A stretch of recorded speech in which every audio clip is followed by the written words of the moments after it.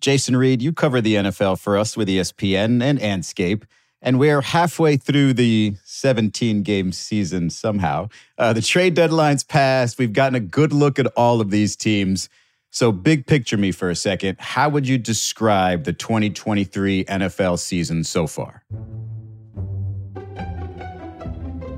Well, I mean, it's been great. When you talk about where the league is at and with the games and, you know, the teams that are contending for the playoffs right now, I think that most NFL fans would be very happy. I mean, especially if you're a fan of one of the contending teams. I mean, the Chiefs, the Eagles, the Cowboys, the Dolphins. I mean, there are some really great teams who are having great seasons to this point.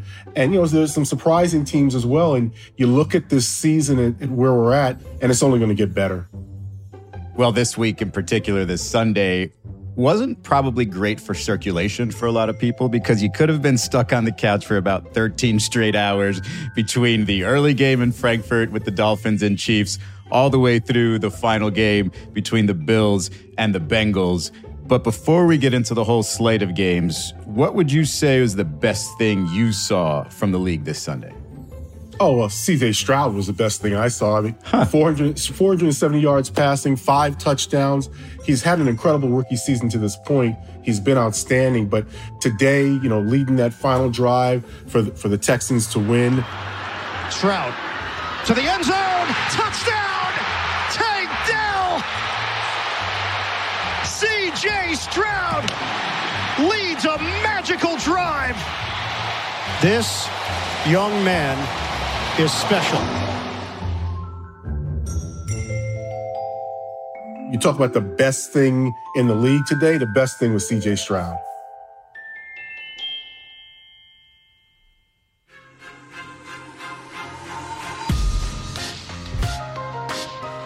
A week after Halloween, the NFL delivered a treat for us in Week 9.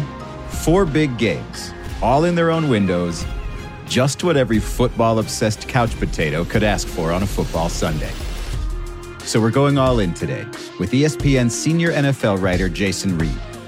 He'll tell us what we need to know as the Dolphins face the Chiefs in Germany, the Ravens welcome the Seahawks in Baltimore, the Cowboys and Eagles clashed in Philadelphia, and the Bills and Bengals met in primetime. I'm Israel Gutierrez. It's Monday, November 6th. This is ESPN Daily.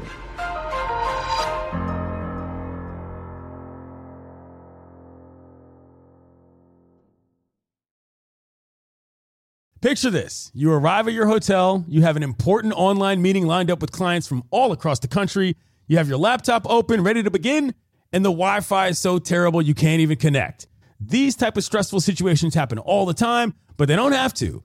When you book a room at La Quinta by Wyndham, you have access to their free high-speed Wi-Fi, so you can take care of those critical emails, join your meetings on time, and even unwind by streaming your favorite shows without having to worry. Tonight, La Quinta, tomorrow, you shine. Book direct at lq.com.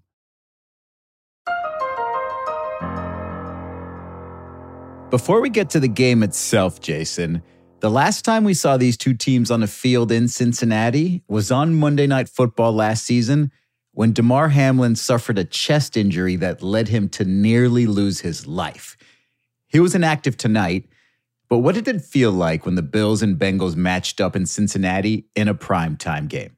Well, I think anyone who remembers that game or the aftermath of that injury on the field and seeing him taken off the field and everything that followed it, I think it's something that a lot of people were impacted by.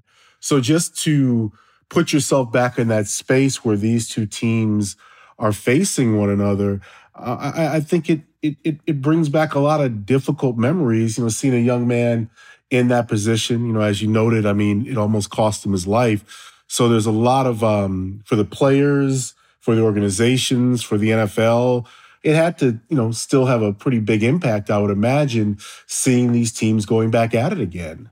Yeah, thankfully. And obviously, Damar Hamlin's life continues, but there is a level of closure just to seeing these two teams finish out a game in this stadium. And so, yeah, thankfully, Damar Hamlin's still here and he can talk to us about the situation, but it's just another step in saying, hey, wow, we're over this. It's crazy. Thankfully, he's still alive.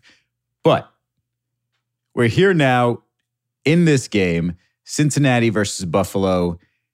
We're well into the Joe Burrow sort of redemption tour here, Jason. His calf injury seems like it's well past him. We documented it last week, how well he seemed to move in and out of the pocket. This week, he took it to the Bills. Is this what you kind of expect to see from Cincinnati the rest of the year? Yeah, absolutely, I do, because you look at Joe Burrow and who he is and what he's done in this league so far. I think he already has 6 playoff victories. And when you talk about someone who is at the top of this league, still so young, obviously, but that injury, people were saying, well, he's not worth the big contract. Look at this guy. He's not performing. Well, he was hurt. And, these guys aren't robots. I mean, they are human beings and they go through things. But yeah, this is totally what I expect to see. I expect to see a guy who, in terms of that position, is pretty much as good as it gets. If he's not 100%, he's a lot better than he was before. So I fully expect to see this guy making plays and having the Bengals in it all the way to the end. I still can't get past the Cincinnati Bengals and just how good they are when Joe Burrow looks like himself, when he's moving around in the pocket, when he's creating plays with his legs, when he's gaining huge first down yardage. Just how good is he when we talk about the elite quarterbacks in this league? You'd have to say Mahomes is still number one, right? Because he's the guy with the 2 Super Bowl victories. He's the guy with the 2 MVP awards. But I think right below him, I think is Joe Burrow. I mean, he's so young and he has all these playoff victories already. So I'd put him at 2. And then I think really, for me, Tua is number 3 now. Really? I think, yeah. And let me say why I think Tua is 3. Tua has not done it in the playoffs yet. I totally understand that. And Tua has not led the Dolphins to the heights that Joe Burrow has led the Bengals. But I think from a talent standpoint, that Tua is right there. Nobody throws a better ball, a more picturesque ball than Tua. People say, well, what about Josh Allen? Look, Josh Allen still commits a lot of turnovers, and Josh Allen hasn't done it in the playoffs either. So if you're asking me right now, I think the order is Mahomes, Burrow, Tua. Well, that's very exciting to hear from a South Floridian who hasn't experienced much success from the Miami Dolphins, but we'll get to them and the Kansas City Chiefs in a little bit. Right now, I still want to stick to the Bills. We know they've got some injuries, most notably to Matt Milano, who's arguably their best defensive player. Micah Hyde was sort of banged up in this game as well. Are the missing pieces bigger than just the injuries for Buffalo, or is there more missing from this team if they're going to be a real Super Bowl contender? Well, isn't that the question we've asked ourselves? I mean, if we remember last year, the Bills came in with all this hype and, they were going to be the team that was going to, get it done and get to the Super Bowl. They had all the pieces. I mean, look, the Bills are a very talented team, even with the injuries. And Stephon Diggs is a true number 1 receiver.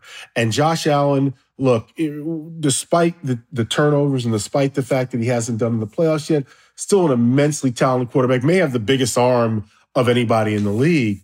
But when we talk about the missing pieces, I think we really have to look at not the injury factor, but just from the standpoint that quarterbacks are the difference makers. They get, as they get too much of the credit for victories and too much of the blame for losses. But when it comes to that level of separating it, look, I think one of the big things is that Josh Allen has not proven he is that guy who can elevate a team the way a Patrick Mahomes does, or the way a Joe Burrow has, for that matter. So, yeah, injuries are a factor, but I think really, when we look at that missing element, because they're a good team, but that missing element, I think, is mostly on the quarterback.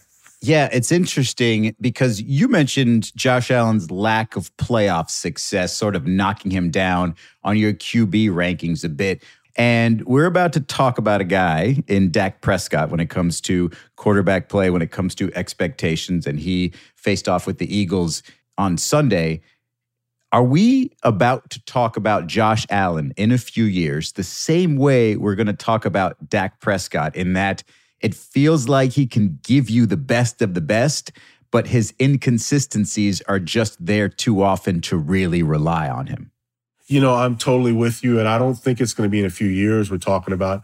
I think if he does not get it done in the playoffs in a big way this year, I think that's going to be the narrative that sticks with him.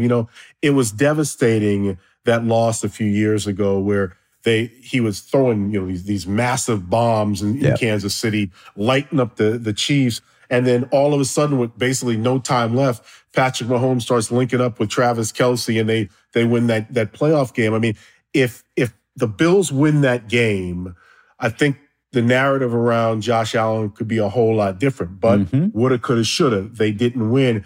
And I'm totally with you on that. But like I said, I think the difference is, the only place I differ with you is we're not going to be talking about that in a few years. That narrative we're going to start talking about this year unless he winds up with a ring.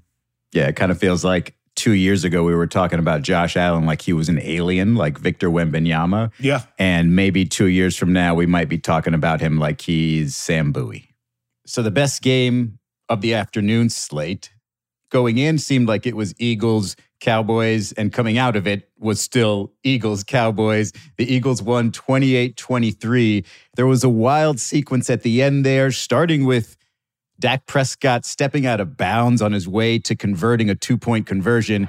Prescott scrambling again, trying to run. Is he going to get there? He is for the 2, and it's a 3-point game. Hold on, let's see. Does he stay in bounds? Oh, my goodness. No, he does not.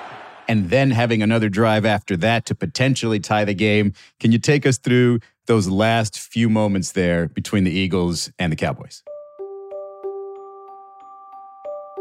Well, I'll try. I mean, as I was watching it, I really couldn't believe it. You have Dak, who played a great game today, although he came up short. You got people get injured, flags flying, and then the game ends with Dallas right there, but they can't get it into the end zone. All or nothing.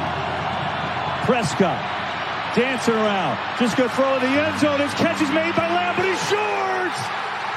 The Eagles will win it.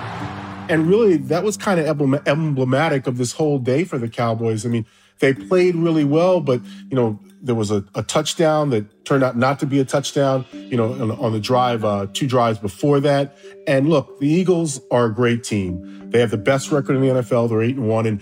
And really, there's a very small difference, I think, between those two teams. But that last drive, it just shows that, the Eagles do what they have to do to win in those situations. And as crazy as it was and as close as they came, the Cowboys just couldn't do it. Yeah, well, you mentioned, I think, emblematic of the Cowboys. I think this has kind of been, especially that last drive, was emblematic of Dak Prescott in his time with the Cowboys, gives you just enough to get excited about.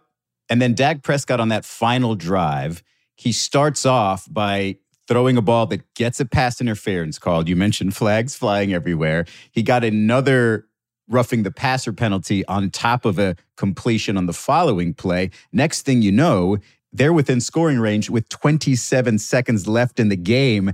And then it's penalty, sack, and then finally a fumble at the end there. And it just seemed like Dak couldn't finish the job. Yeah, and like you just said, I mean, it's when you look at Dak's career, when you look at what the Cowboys have done with him as a starting quarterback, there's been a lot of great plays there, but really when it comes down to it, they haven't won enough. They haven't, they don't get over that hump in the playoffs, so to speak. And this game, coming down the stretch with all those things that happen, what people would say is that, a Patrick Mahomes would pull out that game. Right. Even a Jalen Hurts now, people would say would pull out that game. But again, like you said, you just nailed it. Emblematic of Dak Prescott's career, his run in Dallas so far. So the little trick about the NFL is that it seems like every week, even with the good teams, we're trying to figure out if they're actually that good. And so you look at the Eagles, and we're all pretty sure they're a really good team. And this time against the Cowboys, it seemed like they were maybe stealing a defeat from the jaws of victory here. What did you learn, if anything, about the Eagles today? Well, I hear what you're saying, because as you watch that game, you're thinking, hey, Dallas is playing really well, and they're they're passing the ball and getting it to CeeDee Lamb, their number one wideout, and they're doing things that are causing a lot of problems. I mean, Dak was really applying pressure to that defense. But, what it shows me the most about the Eagles, who are 8-1 now, is that they have a great quarterback, too, in Jalen Hurts, and they have that defense. And those things are great. And also A.J. Brown and Devontae, don't get me wrong, they're great wideouts. Mm-hmm. But what it showed me is that, once again, they're going to find a way to win. They're going to do what they have to do to make a play at the end, to make a play in the middle of the game, to make a play to take a lead and keep the momentum going. And that's what the great teams do. Even if they're playing another great team or a very good team, and that team is, applying pressure, they're going to do the things they have to do at the end to come up with a victory more often than not. And that was another example today. Jason, you're going to have to help me figure out how to feel about the Dallas Cowboys, because it wasn't very long ago that I'd kind of dismissed them after a loss to the 49ers. And then you look at them today against the Eagles, and yeah, they were right there. And you look at the statistics for Dak Prescott, and you're impressed. And you look at the statistics for CeeDee Lamb, and you're impressed.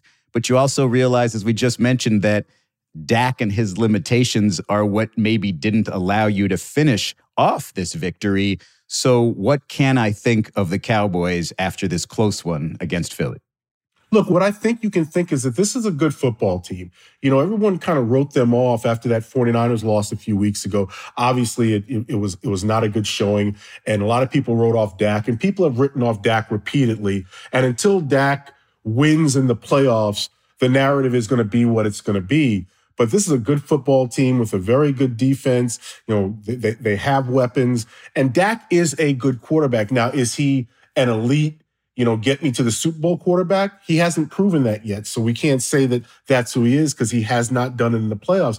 But I still think this is a playoff team. And I think when you look at the Dallas Cowboys, and you specifically, when you look at the Dallas Cowboys at the end of the season, I think you're going to see a team that's going to be in the playoffs and will have another opportunity to change the narrative around Dak Prescott. But obviously, Dak Prescott's going to have to do that. I don't think a get me to the second round of the playoffs quarterback is what Jerry Jones really wants. And I don't know if we're going to get an opportunity to turn the page on another Dak Prescott narrative after this season, but I guess we'll see if there's more of a ceiling to them than we all think. All right, after the break, does the best team in the AFC actually call Baltimore home?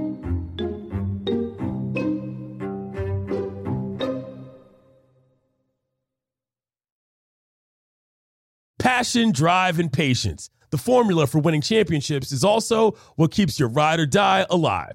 eBay Motors has everything you need to maintain your vehicle and level it up to peak performance. Superchargers, roof racks, exhaust kits, LED headlights, and more. Whether you're into speed, power, or style, eBay Motors has you covered. With over 122 million parts for your number one ride or die, you'll always find exactly what you're looking for. And with eBay Guaranteed Fit, your part is guaranteed to fit your ride every time or your money back. Because with eBay Motors, you're burning rubber, not cash. With all the parts you need at the prices you want, it's easy to make your car the MVP and bring home some huge wins. Keep your ride or die alive at ebaymotors.com. Eligible items only. Exclusions apply. Delicious meat, nutritious. In the snack that packs a real protein punch, Wonderful Pistachios, one of the highest protein nuts out there. Each 1 ounce serving has 6 grams of protein, giving you over 10% of your daily value. Trust me, I've been eating them like there's no tomorrow all week. Wonderful Pistachios also come in a variety of flavors and sizes, perfect for enjoying with your family and friends or taking them with you on the go. And you, like me, are on the go a lot, taking the kids to school, hopping from meeting to meeting, shopping for groceries, whatever it may be. Well, the good news is, not only are Wonderful Pistachios a complete protein providing all 9 essential amino acids, they're also great for all your adventures. So whether you're a pistachio purist who loves cracking open every nut, or you prefer the convenience of no-shells pistachios, Wonderful Pistachios has got you covered. Grab Wonderful Pistachios and elevate your snack game today. Visit WonderfulPistachios.com to learn more.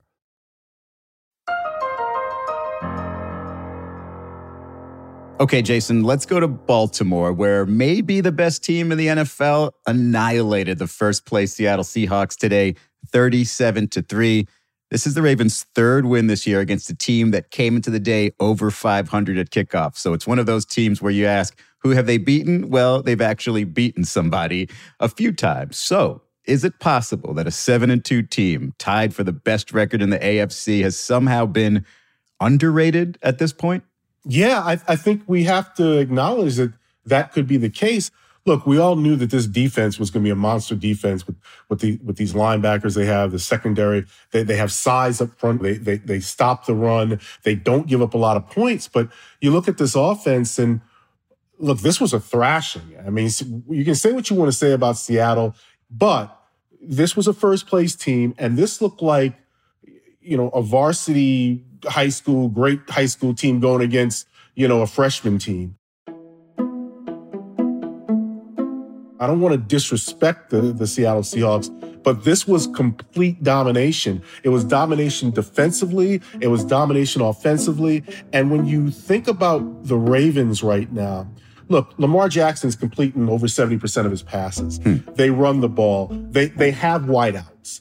Odell Beckham Jr., you look at, Flowers, the rookie that they have. So I see this team right now as, when you talk about the most complete team in the AFC, you got to look at Baltimore and say, this is the best team right now in the AFC.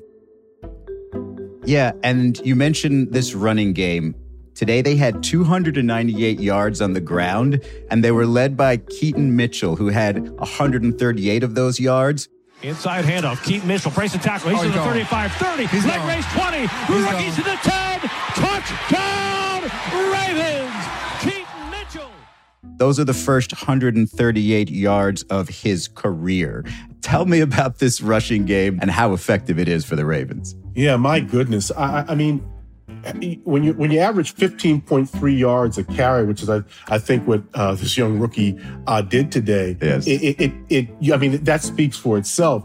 Now, he's behind two guys in that rushing attack who've earned those jobs, but you got to get this kid on the field more. And when you talk about this running attack, like when Lamar is not out there running as much as he used to, and he's completing 70.5% of his passes going into today, I think that's a very good combination for when you get around to the playoffs. You don't want Lamar running nonstop and, not complete enough passes to get the things done, within the offense that you're going to need come playoff time. So I look at this rushing attack, this young man, you insert him in there. Like you said, these are the first yards of his career, but I don't think they're going to be the last.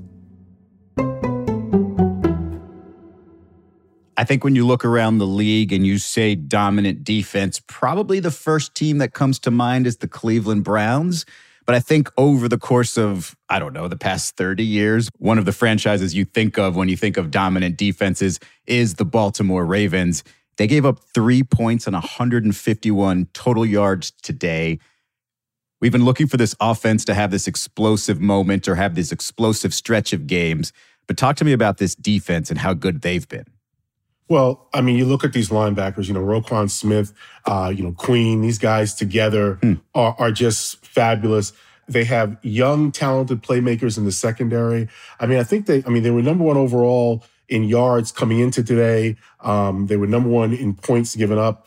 And, the numbers that you just put out there, they absolutely stifled everything Seattle wanted to do. And this is a team that, the Seahawks, who had moved into first place in their division. So yeah. I think when we talk about this defense, we knew coming into the season that this was going to be a very good defense.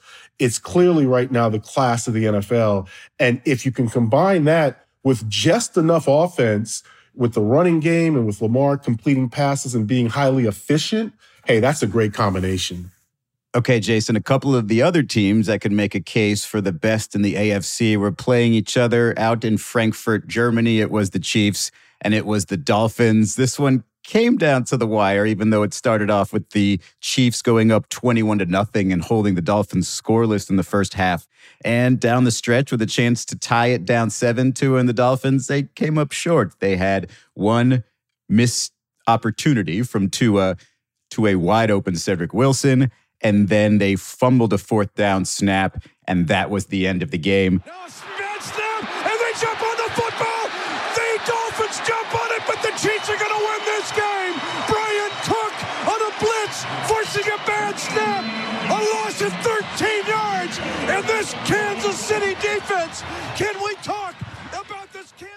Let's start with the Chiefs here, Jason. Your takeaway from this performance. In Kansas City, I'm sure they're having a meltdown now. The offense produced 14 points. Okay, they had 21, but the defense provided 7 of them on the strip fumble of Tyreek Hill that the Chiefs returned for a touchdown. So I know like the Chiefs fans are just kind of apoplectic right now about what is up with our offense. These receivers keep dropping balls. You know, management should have gone out and signed this guy and that guy. Okay, so let's put that part of it to the side because I think that's going to continue for a while. I'm looking at this defense. You know, this is the best defense that they've had since Mahomes has been there. And, you know, they built this defense. It's not just Chris Jones anymore. I mean, you have outstanding corners. You have, you know, speedy linebackers. I mean, this is a great defense. And, you know, the Chiefs coming in this game were, I believe they were 4th in yards. They were 2nd in points given up. You're playing the best offense in the NFL. I mean, Tua is a fabulous quarterback. In Waddle and Tyreek Hill, he's got, you know, the best wide receiver duo in the league. They can run the ball. So, and, you know, Mike McDaniels, the head coach, is a, you know, kind of a mad scientist offensive coordinator. The guy's fabulous. So this was an incredible test for this defense. And to, you know, only give up 14 points, you know, when the Chiefs traded Tyreek Hill to the Dolphins, so many people are like, well, how could you do that? And the Chiefs knew that you can't replace Tyreek Hill. Right. The guy is a future Hall of Famer. But one of the picks that the Chiefs got from the Dolphins was Trent McDuffie, the cornerback. Well, he's one of the best young corners in the game. Or actually, he's really emerging as one of the best corners in the game, period. And it was McDuffie who hit Tyreek Hill and stripped him of the ball, and the Chiefs wound up scoring what turned out to be the differential in the game. Chiefs lead 14-0. They'll throw it in the near side. Tyreek Hill hit right in the stomach, fumbles the ball, picked up by Kansas City. Tyreek Hill with the catch and a fumble recovery up the sideline. Here comes it's it Brian Cook, 10-5, touchdown, Kansas City.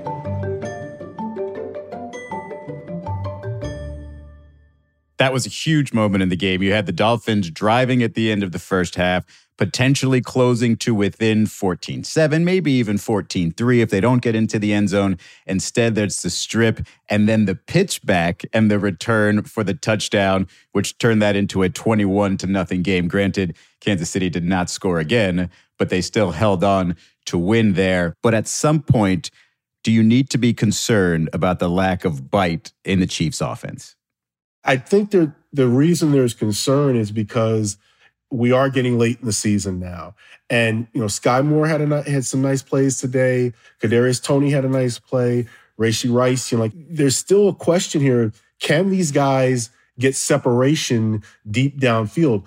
When Tyreek Hill played for the Chiefs, Patrick Mahomes, he was a deep play artist. I mean, he and Tyreek Hill would connect on 40, 50-yard plays all the time.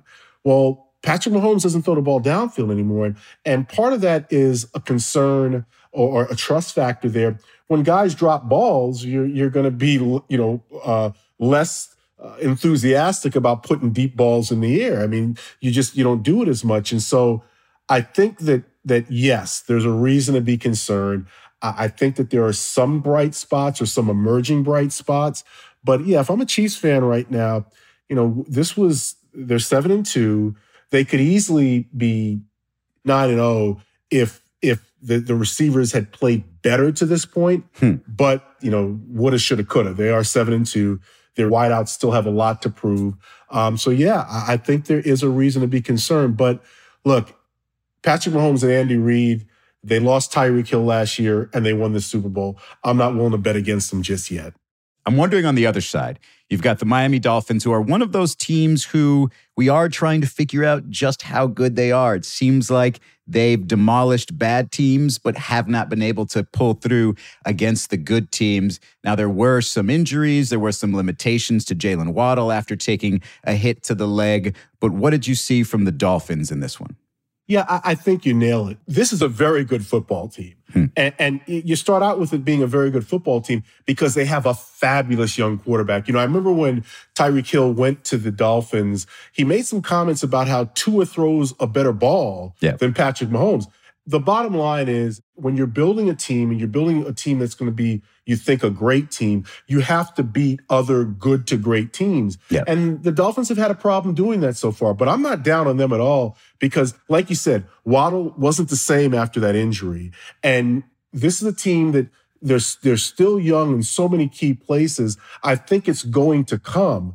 But yeah, they still have to prove that when they line up against these really good teams, they lost to Buffalo, they've lost to Kansas City now. So that's the next stage of their development. But I think it's going to come.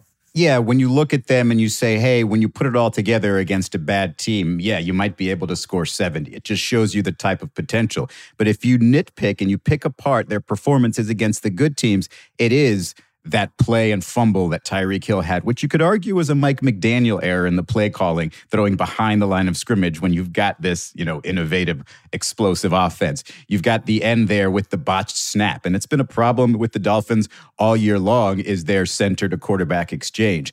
But if you, sort of fix those minor problems, you're looking at potentially a tie game against the Chiefs. You're looking at potentially having the lead against the Chiefs. And this is a Chiefs team coming off of a loss, and we're extra motivated. So if I'm the Dolphins, I'm still saying to myself, hey, we correct these minor mistakes. We are right there with these other proven teams. Oh, absolutely. I mean, look, anybody who's down on the Dolphins for losing today, I don't really think they understand the game. This is still a team that is in a very good position. And like you said, they're at a point right now where, yes, they're not with the Chiefs and the Eagles, the top two teams in the league. But I do think, and also the Ravens, because you got to put the Ravens right there. They may be better than the Chiefs right now. Of course. But I do think that this Dolphins team, if they can just keep Tua upright, and they're doing a very good job of that now, and fix a couple of these things, the center exchange, that's something you can work on. I think this team's in a great position to not just be in the playoffs, obviously, but I would not be surprised if this team is at least in the AFC Championship game because they have that type of talent. Well, I mentioned that the Chiefs held the Dolphins scoreless in the first half. Dolphins held the Chiefs scoreless in the second half. So there is that.